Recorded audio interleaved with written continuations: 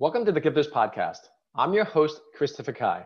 This podcast is sponsored by the GPS Online program, which Forbes has stated helps entrepreneurs become professional speakers. For more information, go to christopherkai.com. Our guest today is Dr. Vanessa Marcie.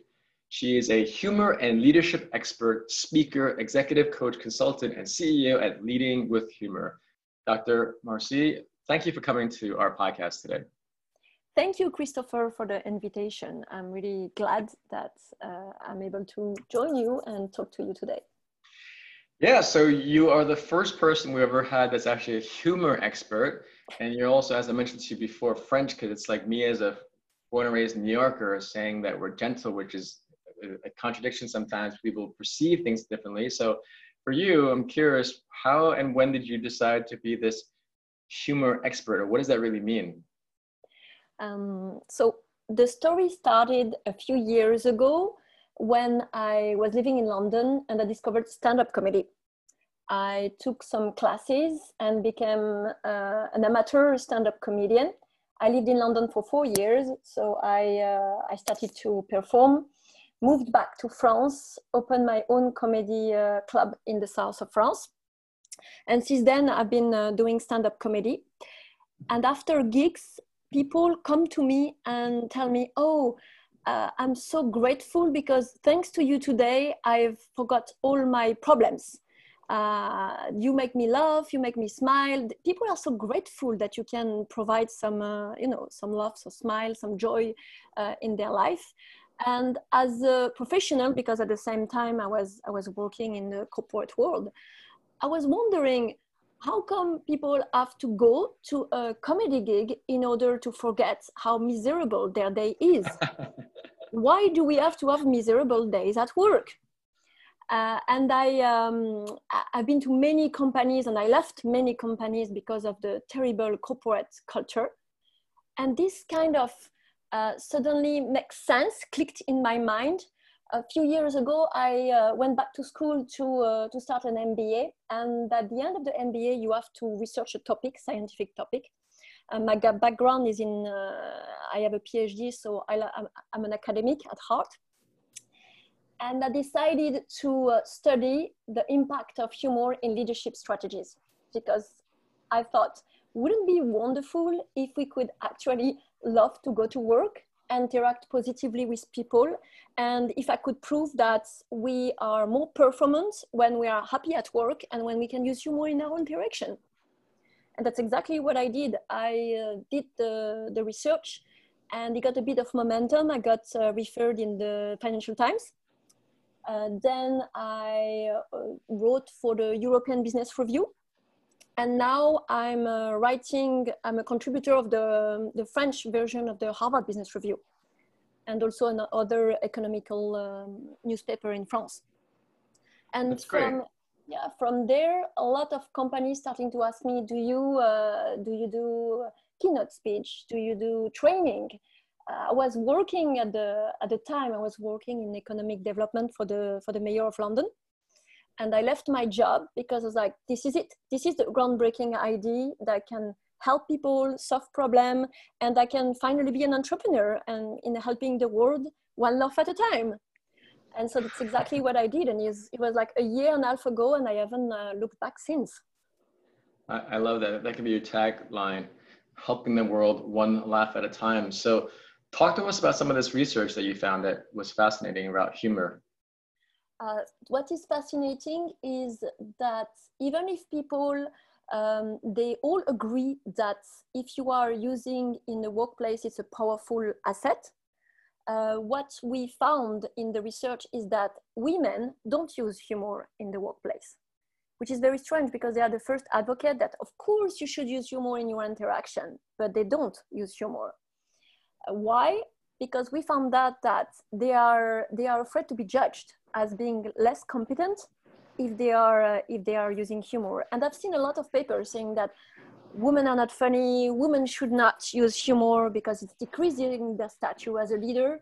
And I disagree with that. I highly disagree with that, because what the research don't take into account is that humor is different according of your gender. It's different if you're a man or if you're a woman.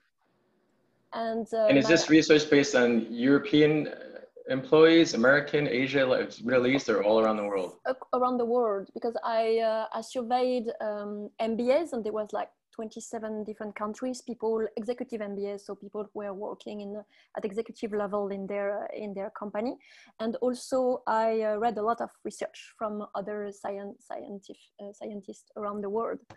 So it's across all gender, all border, all countries, and that's very very interesting, because when I go to companies, I actually explain to men and women that their humor is different and they have to accept it, and if they want to leverage humor as a leadership tool, they have to adapt to the stature of the person in front of them and to their gender, and they need to have a specific goal, because humor has different benefits in the workplace. For example, if you want to create group cohesion, and then you can adapt your sense of humor, and then it stopped to be just something spontaneous, because I met a lot of people who told me, but humor is spontaneous. You have a sense of humor or you don't have a sense of humor. This is bullshit. You can actually engineer humor. And I know that because I've been to many classes, I've done many gigs, I know a lot of comedians, and of course, some people are born with a funny bone. Like you are a born leader, you can be funny, you can born funny. But if for some people it's innate, for some people you can acquire it, like leadership. You have born leaders and you have people who have to acquire the basics of leadership. That's exactly the same thing for humor. No, it could definitely be studied and learned, because something as simple as when I say, yes, I travel the world as a keynote speaker, but they don't really hire me for my substance.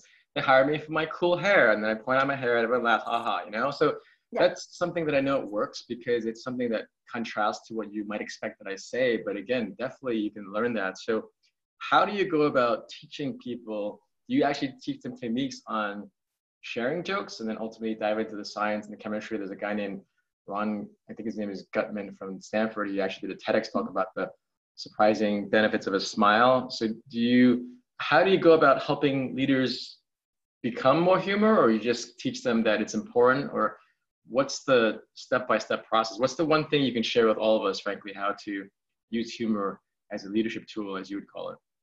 I think my approach is very different from the other people who are working with humor. I didn't want to be one of those comedians teaching people to be comedians and to use humor in that sense. Why? Because I think some people do it better than me.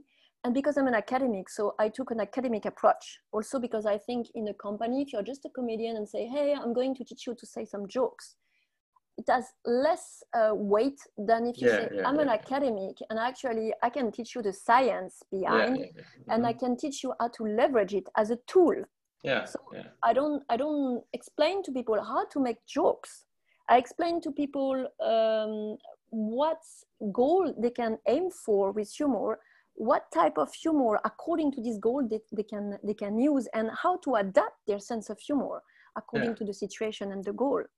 And deeper than that, what I want to teach them is to change their mindset, because I think it is essential.